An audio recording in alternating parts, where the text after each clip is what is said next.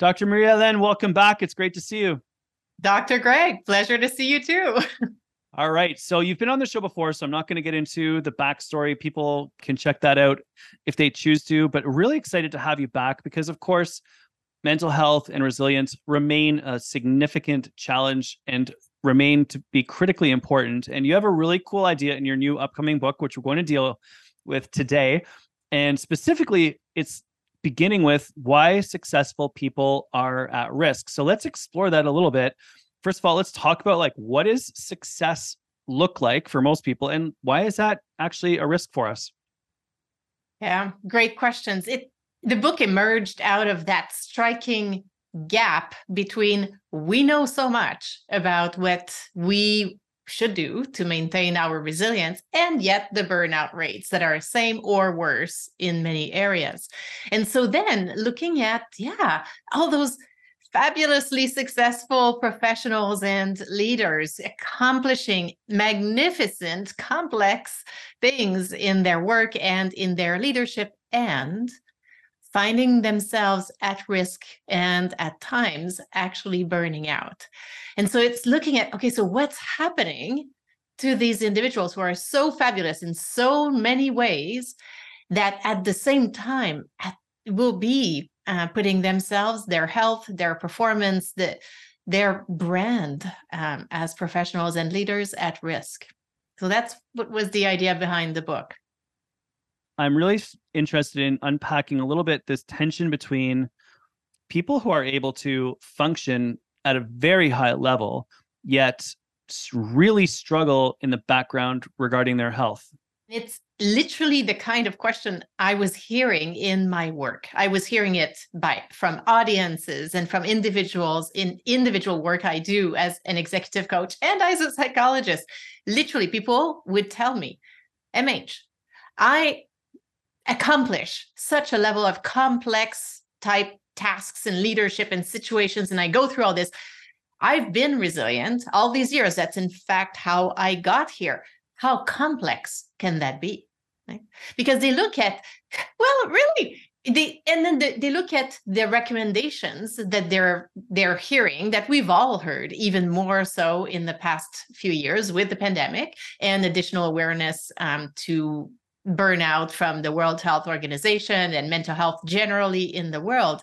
And so they're looking themselves at this, at the fact that they've trained for all these years to do very complex things, and they are accomplishing these with success, and then finding themselves at a moment where they can't keep producing, they can't keep being innovative and creative and continuing to bring their amazing skills and expertise because of what?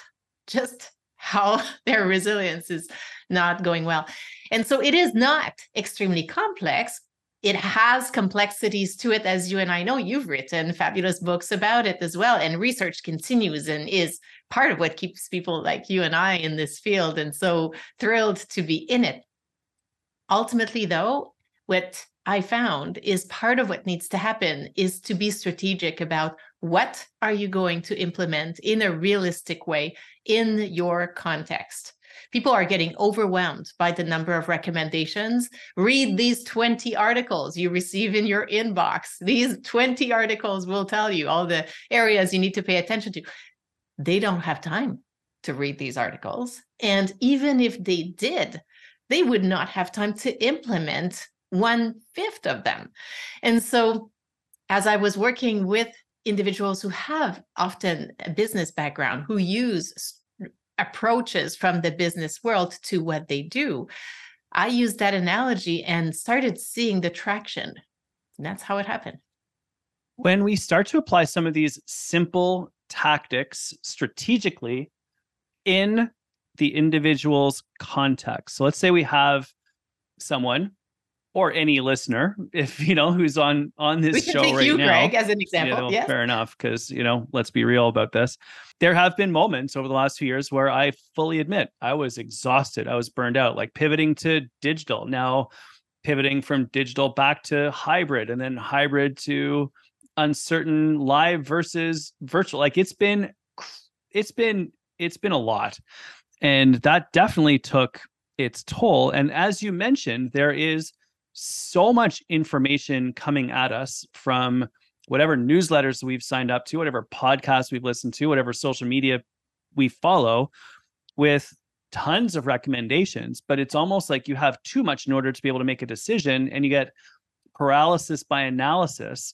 And I'm curious about how we go from that state to being strategic in our context about what to do. Yes, exactly. That is exactly the question that this book answers. And I'll tell you how I got there. So I was working, as I was saying, with individuals, many of which are in the business world. And at some point found myself coming up with this analogy and said, look, because they were telling me, seriously, how complicated can this be? Right. And I said, right, exactly. It is not that complicated, but we do need to be strategic about it. And then I said, okay, wait a second. If you were to launch, or when you've launched a new service or a new product, whether it's in your organization, if you're an intrapreneur or an entrepreneur, when you've launched something new in the world, have you just decided, oh yeah, I'm going to launch this, and then you just put it out for sale? Or did you have this wonderful idea and then turned and looked at the context? Who else is offering exactly this or something similar to this? What's missing from their offering? Who is buying this thing right now? How much are they willing to pay for it? What could put this product at risk in the world, in the economic context we're in different countries? And then you'd be looking at what allows them to produce this thing so efficiently and profitably, right? You would ask all these questions about the context. You would look at, and this firm over here that's offering something similar, from which values are they operating from? What's their mission? Where are they going as an organization? You'd look at all this, and then you would come back at what you have in mind, refine this. And that, you see, all this process is something that either, if you're a very sort of structured MBA type, you would do a business plan that would allow you to answer all these questions. If you're more a free spirit who does not write these things down, you'd still be thinking about it, because that's in part what makes you successful. That's what ensures that you are catching your blind spots. You're not just looking towards the shiny light over here. You're making sure you're turning around. It forces you to do this. So the same approach came up here, where I said, same situation. If all we're doing is saying, yeah, you should exercise more, eat better, sleep better, spend time with people, go in nature, all these things, that just stays here and it may not work. What we may need to do is also look at your values. So what's going to make this meaningful? Looking at what's happening in your context. What sources of supply do you have right now? What sources of demands do you have? Not just professional, personal as well, because it's all coming in the one person. And what's part of your context? Literally adapting the SWOT analysis to you personally. And again, none of these things takes forever. In the book, I've got worksheets, exercises, and they vary between 1 and 5 minutes, because I know no one has time. But once you've done this, yes, go.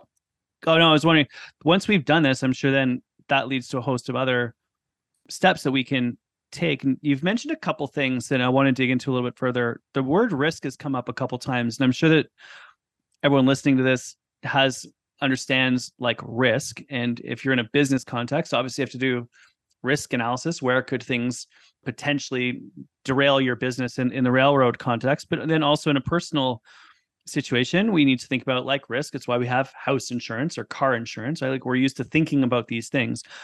But when it comes to our health and well-being, we don't often think about it. And we don't often do that sort of an analysis and thinking to figure out where could we potentially be at risk from a health perspective if we keep working the way that we're working. And so many of us are pedal to the metal, redlining still. And given the uncertainty and the change and the pace, that probably isn't going to change. So I'd love to hear a little bit more from you about this idea of risk when it comes to our health and wellness, and how we need to consider that in order to maintain our ability to keep performing at a high level on an ongoing basis. Yes.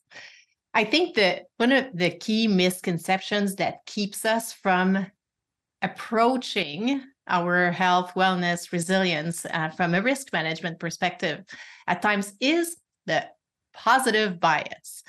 And being optimistic in our perspective is helpful in a number of ways, obviously, right? Expecting that things will go well, expecting that we will have energy, expecting that this new service or product that we're launching will go well. And it's very appropriate and helpful without being positively biased, being optimistic in our perspective. There's many things we would just not have ever tried. So it is very helpful to have it. However, there is a degree of this that sort of tips on the other side and becomes a liability. This constant assumption that we don't need to do anything about our resilience. It's always going to be there. The level of energy I have right now is going to be there forever. That's who I am. All these assumptions, they get in the way of us being realistic about what's going to happen. So wherever we are right now, when we're having this, listening to this conversation, or even you and I having it today, if we take a moment to look at, okay, we're feeling the way we are right now, assuming we're feeling fantastic. Okay. And we don't want to just assume it's going to stay like this. We are in this, potentially this moment in time where the next 3 months will be fairly busy, possibly the busiest in general on a 12-month rotation for us. Knowing that even if after these 3 months, you have maybe planned 1 or 2 weeks of vacation, some of these 2 weeks will actually become work. And the moment we return after just 2 weeks, following 3 months very busy, we're still not going to be like we were after our longest, most recent vacation, whenever that was. So then, as we have opportunities coming our way, it may give us a moment to pause and actually reflect on how's going to be my energy in 2 months from now. What can I put in place to either maintain it or mitigate the demands, knowing realistically that it will still need a bit more time to climb back up. And then that makes us adjust our choices more realistically and more efficiently. Got it. So it's almost like prehab versus rehab, right? Like you're preventing it from happening in the first place rather than trying to figure out how to get back in the game after having a problem like an injury, for example. It's like avoiding the injury in the first place rather than rehabilitating the injury afterwards. Am I reading that correctly? It's a good analysis, yes. And often, if we continue on that physical analogy, athletes usually get to this point, high-level athletes, but even everyday athletes, people like that you exercise like you and I, we typically don't, we love this logic, makes sense. Do we do it? We only do it after we've paid for it for a few times, where we have not been preventative. We've got hurt. We did physio for months. We got back at it again. We again did not prepare adequately. And only after a few rounds of this, we said, okay, fine. Now I will do it. Right? So same thing here. The logic itself, yeah, it makes sense. No, I have not yet met someone who would disagree with it. The challenge is doing it. And so in creating an approach that is straightforward, clear, based on principles we're already using in business, it makes it easier to implement. So let's explore that a little bit more deeply, because 2 days ago in New York, I had a conversation with a friend of mine, and it was all around the idea that we know what to do, but we don't do it. And that is a common refrain. Everyone knows you need to exercise more, and we still don't exercise enough. We know we need to eat more vegetables. Maybe that's not happening. Like on and on and on and on and on. We know what we need to do, yet there's a gap between what we know and what we actually do. I get the idea of being strategic about it, using our experience in business to develop the same approaches. But how do we actually get up in the morning and go for the walk? How do we actually put down the tablet, turn off the lights, and go to sleep? Like, how do we actually do this from your experience? What do successful people do that actually make these lifestyle adjustments to improve their health and well-being? Yes. And a key part of the answer to this is they make one adjustment. They don't make these adjustments. They make one adjustment. And once this adjustment is in, the strategy can evolve for the next one adjustment. Because the reality is no one has 2 hours a day right now waiting for your and my recommendations and constant, like, no. And that includes you and I, exactly, to your point. Absolutely true. True for me as well. So what this does is it makes it so realistic. And that's what I'm hearing from workshop participants after they step out and they're like, okay, I thought this would be complicated and I've never been clearer and finding things as simple as right now. I am crystal clear on my next action. I absolutely know I can implement it and I will. Simple as this. So the way we get there is through brief exercises that just focus us on our core values, which are individuals to each of us. We all have some ideas of what they are. We put them in writing so they are in front of us. Okay. Then we identify the sources of supply and demand we have right now in our lives in a realistic way. So we're not positively biased about, oh yeah, no, I'm good. I've got not much going on. Wait a second. Your child's experiencing some challenges in their friendships right now. That's on your mind as a parent. Your parent's health is fine right now, but you never know, it may change. That's on your mind right now. Things are going on that sometimes people have even said to me in workshops, well, my partner is dealing with this health issue, but I cannot write this here. Yes, it goes on the list. You want to support them. That's wonderful. And it still represents a demand. So we want to be realistic with this, right? So being clear on all these and being clear on the context so that we don't go out saying, I will exercise 5 times a week, half an hour. If the current context is constant international travel, that makes it absolutely impossible to do this. So we're not going to move away, right? We're not going to move away from it. We will find versions of it that are absolutely doable right now so we can maintain it. And that's what shifts the direction. Interesting. So it's that realism and really understanding your priorities and then working within the context of our real situation, our real priorities, our real demands, because we could want to train for 2 hours a day.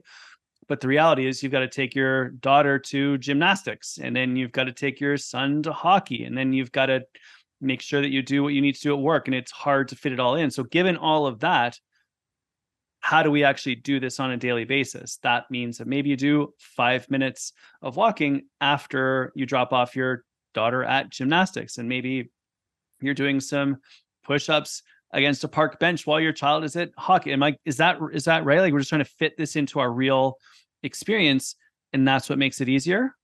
Yes, that's what makes it implementable. And it also means that different people will choose different strategic pillars, different directions, and different actions given where they're at right now.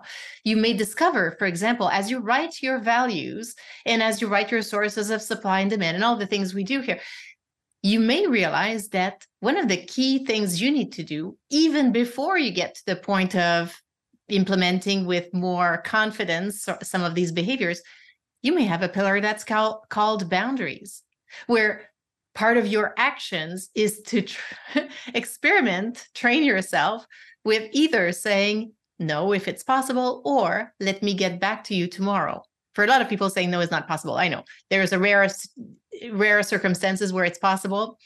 Often we cannot say no immediately, but very often we can say, I'd love to say yes, let me get back to you tomorrow. And what you're doing between today and tomorrow is you're going back to your list of demands to look at ways in which this may be done later, partially now with support. Options may come up. So it will help identify different types of pillars. Interesting. You've spoken about values quite often in this chat, and I've been thinking a lot about identity and how once you shift your identity, that many of these practices become very easy. If my identity is that I am an athlete who runs a business, then it is easy for me to rationalize going out and doing a workout. If I have a client, for example, and we're chatting about this, she may say, look, I'm running a business. I'm a mom and I like to be fit. So therefore I am a fit mom who runs a business. That is my identity, with fitness being first, being a mom second, running the business third. So when we craft these values and identities, that helps us to guide the decisions that we make. Am I reading that correctly from your comments? Yes. And in the book, ultimately, there's a lot of theories in psychology that connect with each other from different sources, right? Research in a certain area at some point will connect with research in other areas and lead to similar conclusions. In the book, I'm referring to cognitive behavioral therapy and specifically strength-based CBT, both in terms of the thoughts we have right now in trying to make changes, for example, also in terms of the beliefs we've had for decades at times related to how we approach our work, beliefs that may come from our personal life, but may come from our industry. Sometimes we'll be in an industry where the belief is that a highly successful professional works all the time. Or if you're a doctor, you're not a client, you don't need anything, you're not a patient. And some of these beliefs at some point become not helpful. Right? So in shifting these beliefs, in shifting our thoughts, which then can be reflected, for example, in how we define ourselves, how we define our identity, you'll even see links between this and what we know now from research on priming, the kinds of images and sentences we can expose ourselves to and how they'll help us attain our goals. So wherever it comes from, all of these go in the same direction of having clarity on where you're going with your goals, connection with your values, and then moving forward with these actions, which do include, yes, the language we use. I love the idea of priming and using media and language and words to get our brain into the state that we need to be in to accomplish the things that we want to accomplish, or simply do the things we want to do. I'm wondering if you could expand upon that a little bit as well, because it's always fascinating to me about how the information in our world around us has such a powerful impact on our brains and on our mind and how we function, and controlling that and managing it and crafting it actually is so powerful for us. Yes, yes. The one of the interesting pieces of research that has emerged in the past few years is on priming, and mostly one part of it is priming in the context of goal setting and goal attainment. And a lot of the research about goal setting and goal attainment involves things that many of us are familiar with, like having SMART goals, goals that are attainable, not so high that you can't reach them, but high enough to be motivating, and all of these. And all of these are very conscious processes, things we think about and prepare and implement. And two of the researchers, Gary Latham and Dr. Locke in the US, have done decades of work on goal theory, goal setting theory, recently adding the principles that are coming from non-conscious processes like priming. And what priming is exposing our brains to words or images that represent our goal. And what we know from research is doing this will actually increase our chances of reaching these goals. Now, a couple of key elements here. You still need all the conscious thinking and preparing and decision making. It doesn't go away. And there are fascinating pieces of research on this, but it is fairly established in different contexts with different types of goals, with different types of people. It's there. The impact is there that if we use priming, whether it's a word or an image, although we now know that images are even more powerful, we are going to increase our chances of reaching these goals. So concretely, for us here, okay, let's say my resilience plan is to increase more my resilience. And let's say I am very comfortable and confident in the research about meditation. I have still not done it. Okay, well, I probably want to identify realistically a moment and amount of time that I can do it for example, 2 minutes before my lunchtime. And if I were to use priming, which I do use, of course, is I could have an image of someone meditating. And all you need is to have it somewhere you're going to see it. I have it here on my wall. And that contributes to reaching my goal. So that's one of the ways to use priming. I love it. What's your resilience plan right now? What are you working on? The mindfulness for me. So it has elements. Some of my actions are that to keep the meditation with a certain amount of time, ideally on a daily basis, and a minimum amount of time as well. So it's never zero, basically. That's the goal, which most of the time I reach, not 100%, but that's okay. You miss one day or whatever, you get back on it the following day. That's all we need to do. So that's one of mine here, both because seriously, this phase for me with the book coming out, and you're familiar with this, is extremely busy, and I want to enjoy it. And so that's a big part why that was one of my goals. Yeah. Well, hopefully you enjoy it, because all the people on this show buy your book. And if they wanted to do that and learn a little bit more about your work, where should they go? theresilienceplan.com. They will get everything there. The book, the website, the kinds of things that I do as well. theresilienceplan.com. Marie-Helene, thank you so much for joining us. I really appreciate it. It was great to have you on the show again. Thank you for all your work. Thanks for what you're putting out into the world. It's super helpful. And we're really grateful for you taking your time to hang out with us today. Oh, Greg, thank you. Pleasure is all mine.